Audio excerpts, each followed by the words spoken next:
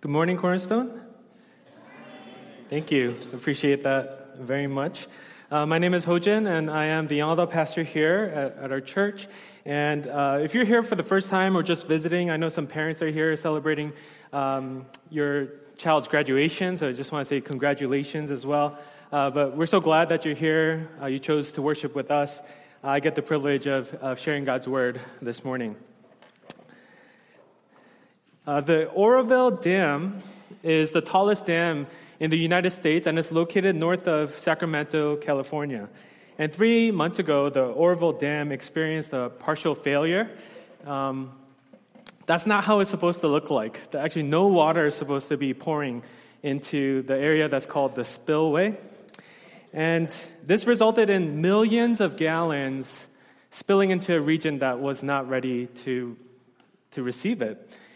Approximately 190,000 people needed to be evacuated, and the message they got was that there was this 30-foot wall of water headed their way, downhill.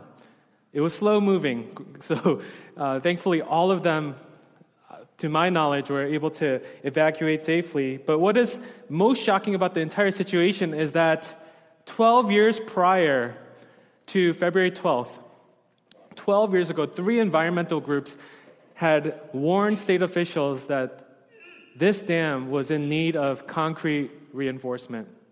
12 years ago, 3 different groups, they assessed the dam and they said that something needs to be done or else the area is not going to be ready. It's not going to be able to handle the potential damage and the potential harm that it could cause. State officials did not take the message of these environmental groups seriously, and they're actually still dealing with it now. Even as recent as 2 days ago, community officials gathered together complaining to state officials to do something to repair the damage, to make restitution. They were not taken seriously. And today, just as Jen prayed for us, we're starting a new series through the book of Amos. The book of Amos. And in a lot of ways, the book of Amos is about taking God seriously. The book of Amos is one of 12 books in the Bible called the Minor Prophets. The Minor Prophets were historically read all together as an anthology to get an idea of what God's heart what it looked like in the time of Israel post the split of 2 kingdoms, the northern kingdom being Israel and the southern kingdom being Judah. The minor prophets start from the book of Hosea and end in the book of Malachi. And in a short 4 weeks, we're going to look at what the Bible says about justice, what the Bible says about mercy. But more important than that, we want to see the God who cares about justice and see why he cares about justice. In the book of Amos, we see a God expressing a message that needed to be taken seriously 2,800 years ago. And it also needs to be taken seriously today in 2017. It's only 9 chapters long, so 4 weeks. It's less than 3 chapters a week. I think you all can do that. We want to encourage all of you to read this book and see God's heart. So today, we're going to be looking at select portions of the beginning of the book of Amos. So we'll be looking at Amos 1, verses 1 and 2, and then jumping to Amos 2, verses 6 through 8. So if you have your Bibles, open about 2/3 of the way, and you should land somewhere near maybe Jeremiah or so. Look for Hosea, Joel, and then it should be Amos. And if you don't have your Bibles, we'll have the scripture for you up on the screen. Starting with Amos 1, chapter 1, verse 1 and 2. The words of Amos, who was among the shepherds of Tekoa, which he saw concerning Israel in the days of Uzziah, king of Judah, and in the days of Jeroboam, the son of Joash, king of Israel, 2 years before the earthquake. And he said, the Lord roars from Zion and utters his voice from Jerusalem. The pastures of the shepherds mourn, and the top of Carmel withers. And we're going to skip down to chapter 2, verse 6. Thus says the Lord, for 3 transgressions of Israel, and for 4 I will not revoke the punishment, because they sell the righteous for silver and the needy for a pair of sandals, those who trample the head of the poor into the dust of the earth and turn aside the way of the afflicted, a man and his father go into the same girl, so that my holy name is profaned.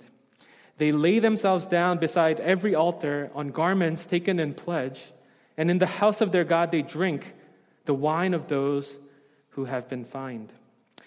This is the word of the Lord. Thanks be to God. Let's pray before we continue.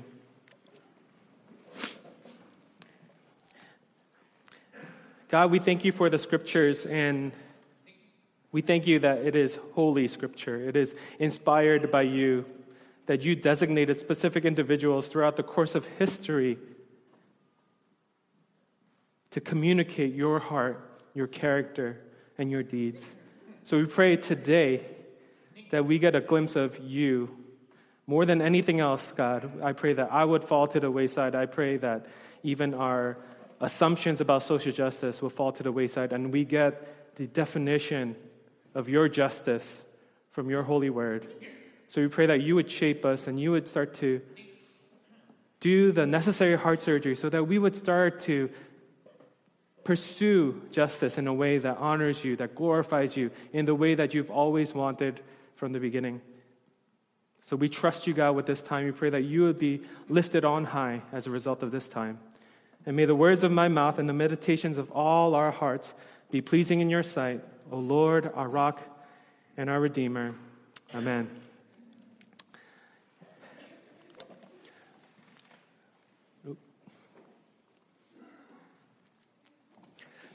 This series, we're calling it Amos, but with the subtitle, The Lord Roars from Zion. In a couple of minutes, I'll explain why we chose that subtitle. But the context of Amos needs to be understood so that we get a proper understanding of the message. When Amos spoke on behalf of God approximately 800 years before Jesus came to earth, Israel was actually thriving. They were thriving under King Jeroboam. This was a time of notable political peace and a time of tremendous economic prosperity. They might have reached the height of their material wealth during this time. There was a lot of nationalistic pride as a result, so Israelites were so proud that they were Israel, and they were glad that they were not any of the other nations. They found security in their military. They found security in their financial wealth. And this, again, like I said earlier, the kingdom was divided into the northern kingdom, the southern kingdom. The northern kingdom was Israel. The southern kingdom was Judah. And Amos comes from the southern area. The town of Tekoa is in the kingdom of Judah. And Amos is called by God to prophesy and speak a specific message to Israel. And what is this message? The prevailing message of the book of Amos is that God addresses injustice for his glory. God addresses injustice for his glory. Injustice is incompatible with God, and he promises to do something about it. In the opening chapters of Amos, we see that God addresses injustice in two specific ways. And the first is that God declares his judgment. God declares his judgment. The first words out of God's mouth through Amos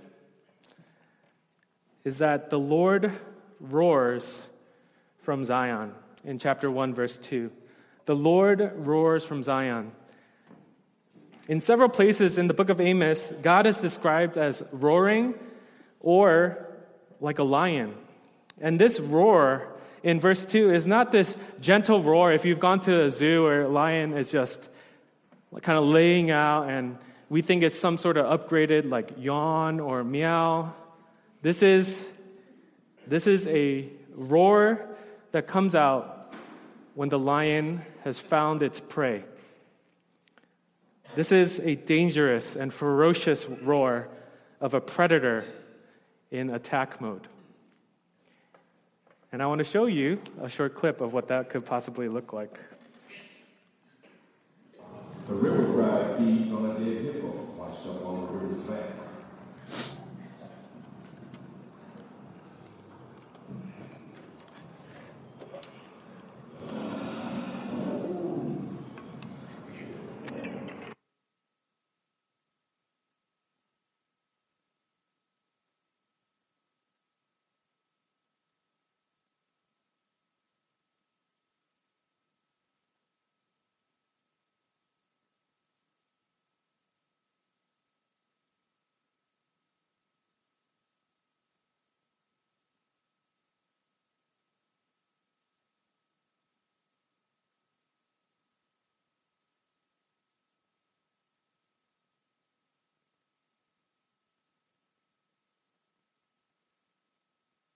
You get the picture, right?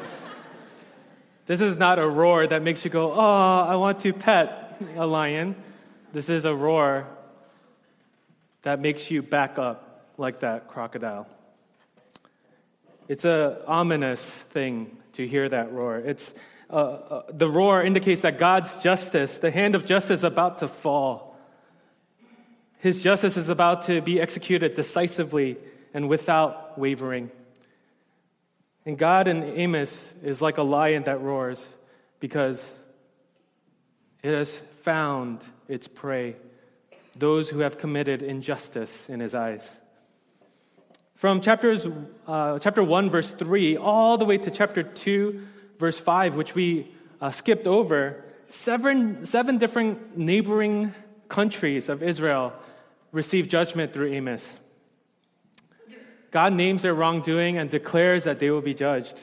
But things take a turn in verse 6. In verse 6, the recipient of the judgment is Israel. Israel was supposed to be God's chosen people, God's covenant people. And God speaks through Amos and says, "Thus says the Lord, for 3 transgressions of Israel, and for 4 I will not revoke the punishment." And if you're using another translation, it says, "I will not relent." He's not going to change his mind about the punishment. God declares his judgment against Israel, his covenant people.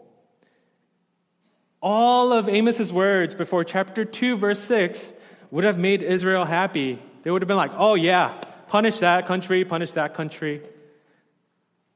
And like, some of you oldest children, like when your siblings getting in trouble, you're like, yeah, punish them. And then they're like, you should have known better. And you're like, oh no. Israel is culpable too. Israel is guilty. In their minds, they experienced economic prosperity. They experienced political peace, and they thought they were being blessed by God. But God names exactly what they were doing wrong in subsequent verses. What specifically were Israel's injustices? In verses 6 and 7, we find out that they have been exploiting and oppressing the poor. They sell the righteous for silver and the needy for a pair of sandals. The connotation here is that either they've been taking bribes so that the poor would stay poor, or they've even been selling the poor into slavery for something as paltry and almost so low a price as a pair of sandals. Those who trample the head of the poor into the dust of the earth and turn aside the way of the wicked, the afflicted. The wealthy in Israel were only rich because they were cheating and taking advantage of the poor.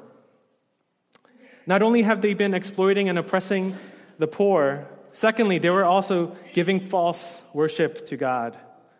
In verses 7 and 8, a man and his father go into the same girl, incest, so that my holy name is profaned.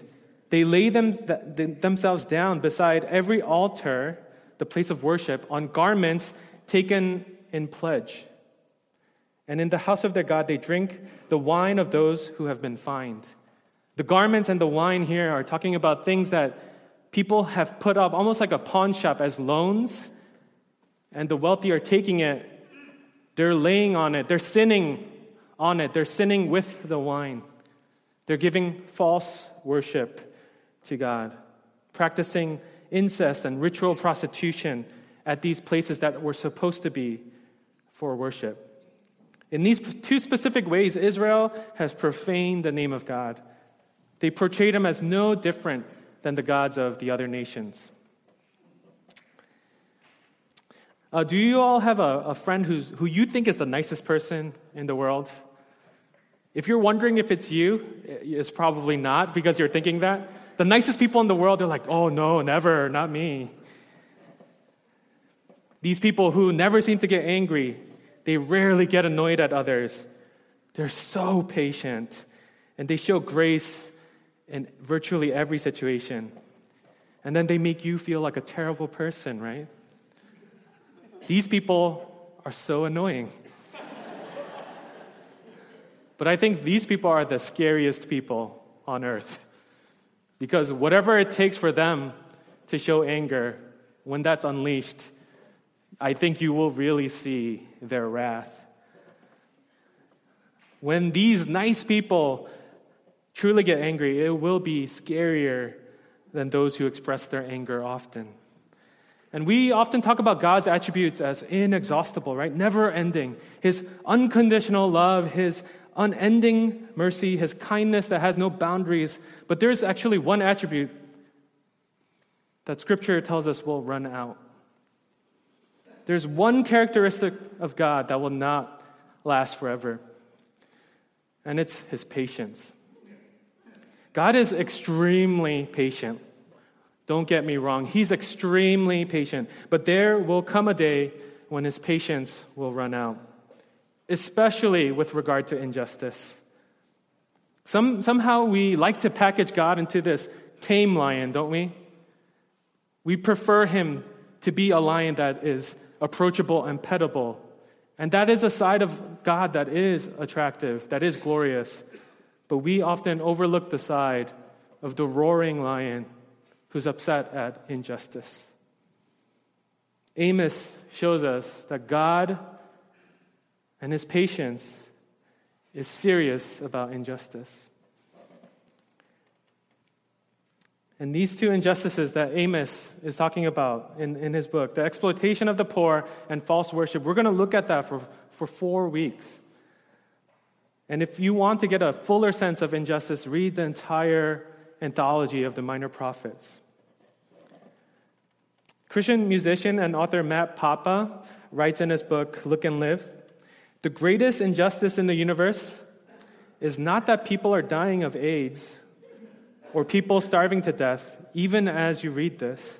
It's not that there have been over 50 million abortions in America since Roe v. Wade. It's not even that there are 27 million human slaves in the world today.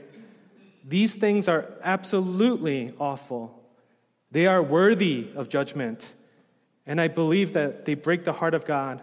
But these even combined are not the greatest injustice. The greatest injustice in the universe is that there are human beings who do not worship Jesus Christ. The greatest injustice in the entire universe is that there are human beings who do not worship Jesus Christ. And this quote seems super extreme, doesn't it? It sounds like hyperbole, but it is absolutely true. The injustices that we see in this world are atrocious. But every social injustice that we know of, that we see in the news, is coming from, it stems from this primary injustice against God. That God Himself is not worshipped. That God Himself is not known for who He is and what He's done. All injustice comes from the fact that we don't know God, the one and only holy God who reigns over all the earth, who created all people equally in His own image. Every violation of human rights, any mistreatment of specific groups, any blind eye turned towards anybody, all of this comes from this primary injustice against God. And God, in His holiness, He must judge. If He really is holy, He has to judge. He must judge. But we also have to know that His desire is not to judge. It is to save. In 2 Peter chapter 3, it's very clear. God does not want to judge. He wants to show kindness and mercy. So He's patient. He's waiting for the world to come back and repent. And later in the book of Amos, we're going to see the call to come back to Him. But God cannot tolerate injustice. He's merciful, but He cannot tolerate injustice. And there is no clearer sign of that than the sending of Jesus Christ, His only Son. Jesus received the judgment that we deserve so that we can receive His righteousness. In 2 Corinthians 5:21, it says, "For our sake, God made him to be sin who knew no sin, so that in Christ we might become the righteousness of God. Jesus took on sin so that we can take on righteousness. Jesus was treated as if he had violated the justice of God, so that we can be treated as the keeper of his justice. If God really is holy and sovereign, and if God is really loving and merciful, he must declare judgment against all injustice. The second way God addresses injustice for his glory is that he calls his people to pursue his justice. He calls his people to pursue his justice. Earlier, I mentioned that Israel was his covenant people, his chosen people out of all people in the world to represent him, to worship him. And through the way that they lived out their faith in God, the world should have known what God's glory looks like. Primarily through the treatment of others, as Israel treated others, and through the way that Israel worshiped their God. They needed to be leaps and bounds, not just better, but different, holy, compared to the nations of the world. If there were any people in the world who should have treated the poor well, it should have been the Israelites. If there were any people in the world who should have worshiped wholeheartedly, without sin, it should have been Israel. It should have been the nation that was saved and rescued from Egypt in that spectacular fashion in the book of Exodus. And it is to these people that God sends a messenger, this generally unknown person of Amos. Through Amos, God wants Israel to receive judgment, but also to come back to him. And we actually don't know much about Amos except for two things. And we see that later in the book, in chapter 7.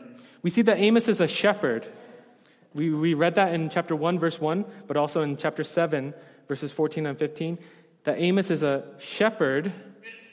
And not only that, he takes care of sycamore fig trees. We don't know much about him, but we know that he likes this type of tree, sycamore fig trees.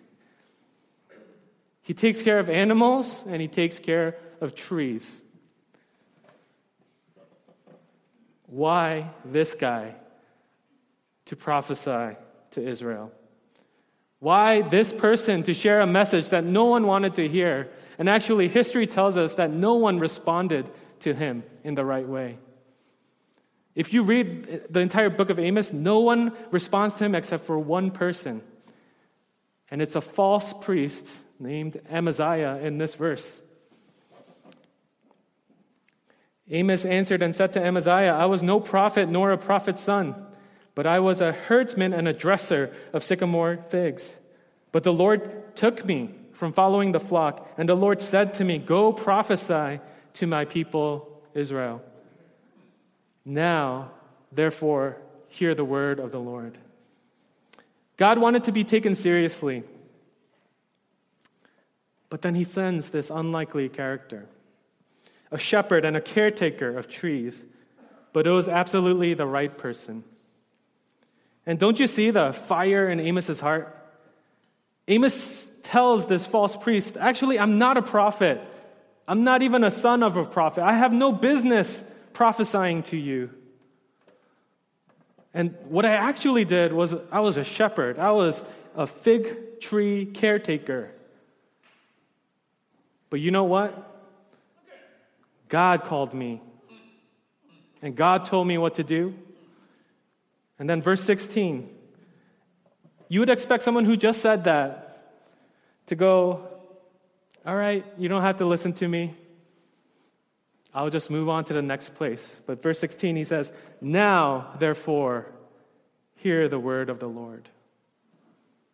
He didn't see his history and his past and his lack of skill, lack of experience as a disqualification to pursue God's justice by delivering this message.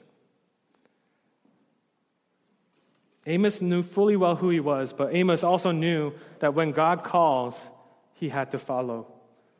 Amos knew that when God commanded him to go and prophesy, that he needed to obey. Aren't his words in verse 16 amazing? He's saying, I have zero experience, but God called me, God commanded me. Now hear the word of the Lord. Amos continues to pursue God's justice, even though no one responds to it. And Amos is faithful. In the same way, Jesus is sent to earth 800 years after Amos brings this message, this social ethic to Israel. And Jesus comes to give a new social ethic. And we've studied it last year through the Sermon on the Mount, this social ethic of Christians in the world, that they need to be countercultural, how to live in a broken world. And Jesus dies the sinner's death so that we can live the righteous life. Jesus does what we cannot do on our own. And after Jesus was raised from the dead, what does he do to the disciples? He commissions them and tells them to make disciples of all nations. Israel thought that their covenant identity with God was this special privilege that they can hold on to and that they didn't need to share with anyone else. But what does God show us? He says, if you're in relationship with me, through Jesus, if you believe in me, not only do I care about people like you, people who are similar to you, but people who are vastly different. I want the entire world, the entire nation to know who I am and my glory. Cornerstone, where's your confidence as you pursue justice?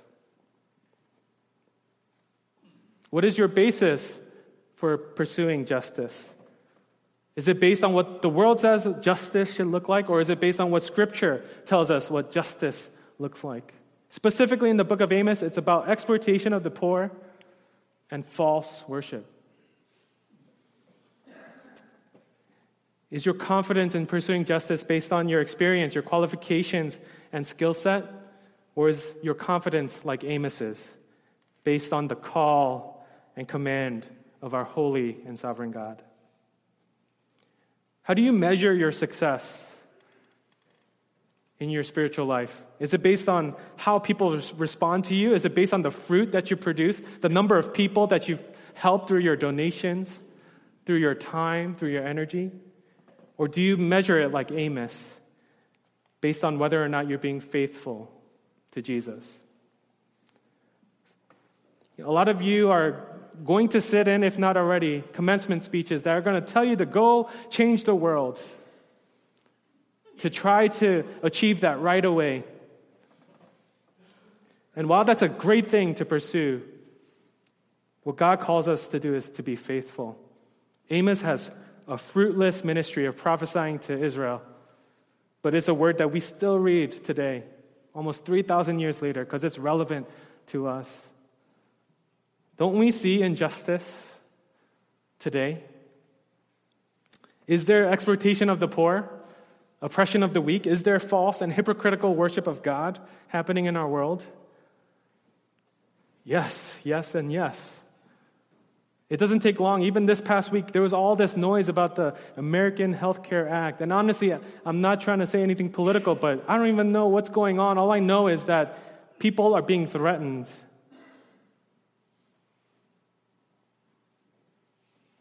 People are losing rights.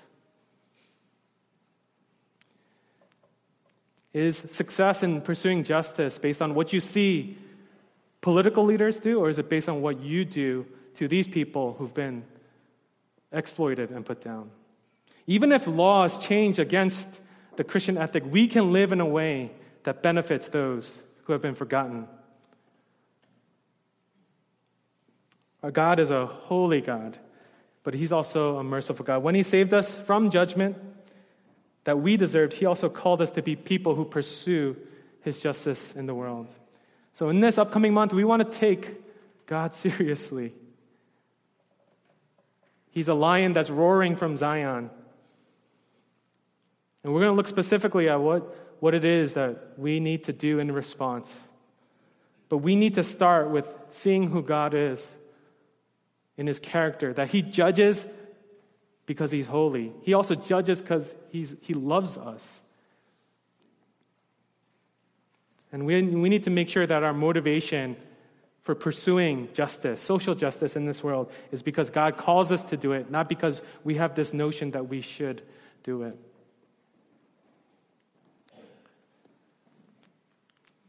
So today, Cornerstone, let's be people who see God for who he is. He's of course, a forgiving God. He's slow to anger and abounding in steadfast love, but he will not let iniquity go unpunished. But thanks be to God that he sends Christ for us. Amen? And that's, as people who have received mercy, we get to be people who extend that mercy to others. That's justice in God's eyes when it comes to his covenant people. The privileged ones, the blessed ones, should be conduits and vessels and means and mediums for that same mercy and love to others. Let's pray as we close.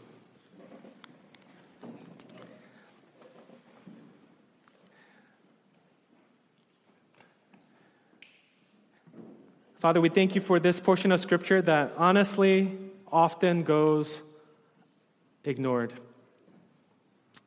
It is a message that even 3,000 years later is a tough pill to swallow. But it does not change the fact that it is truth, and it is truth that we need to hear, and it is truth that can transform our hearts for the better. That we get to see you for who you are, that even in your judgment we get to see your glory, your holiness, your love, your sovereignty, your mercy. And in the upcoming weeks, we're going to see how gracious you are. Yes, you are a lion who roars from Zion because of injustice. But you are also a God who will preserve a remnant so that people can see your glory, experience you, be in relationship with you. And all of that was fulfilled in Christ, and we can never, ever thank you enough for that. So as we think about injustice in this world and justice in this world, help us not to make definitions based on what we think. Help us to be shaped by your holy scriptures. And even in our response, help us to pursue it in a way that points all glory to you, that finds its motivation and energy and power from you and you alone. So be with my sisters and brothers here. Empower them as your children, as your people, as your covenant people, to show the world what the glory of God looks like. We thank you for his time. And in Jesus' name we pray. Amen.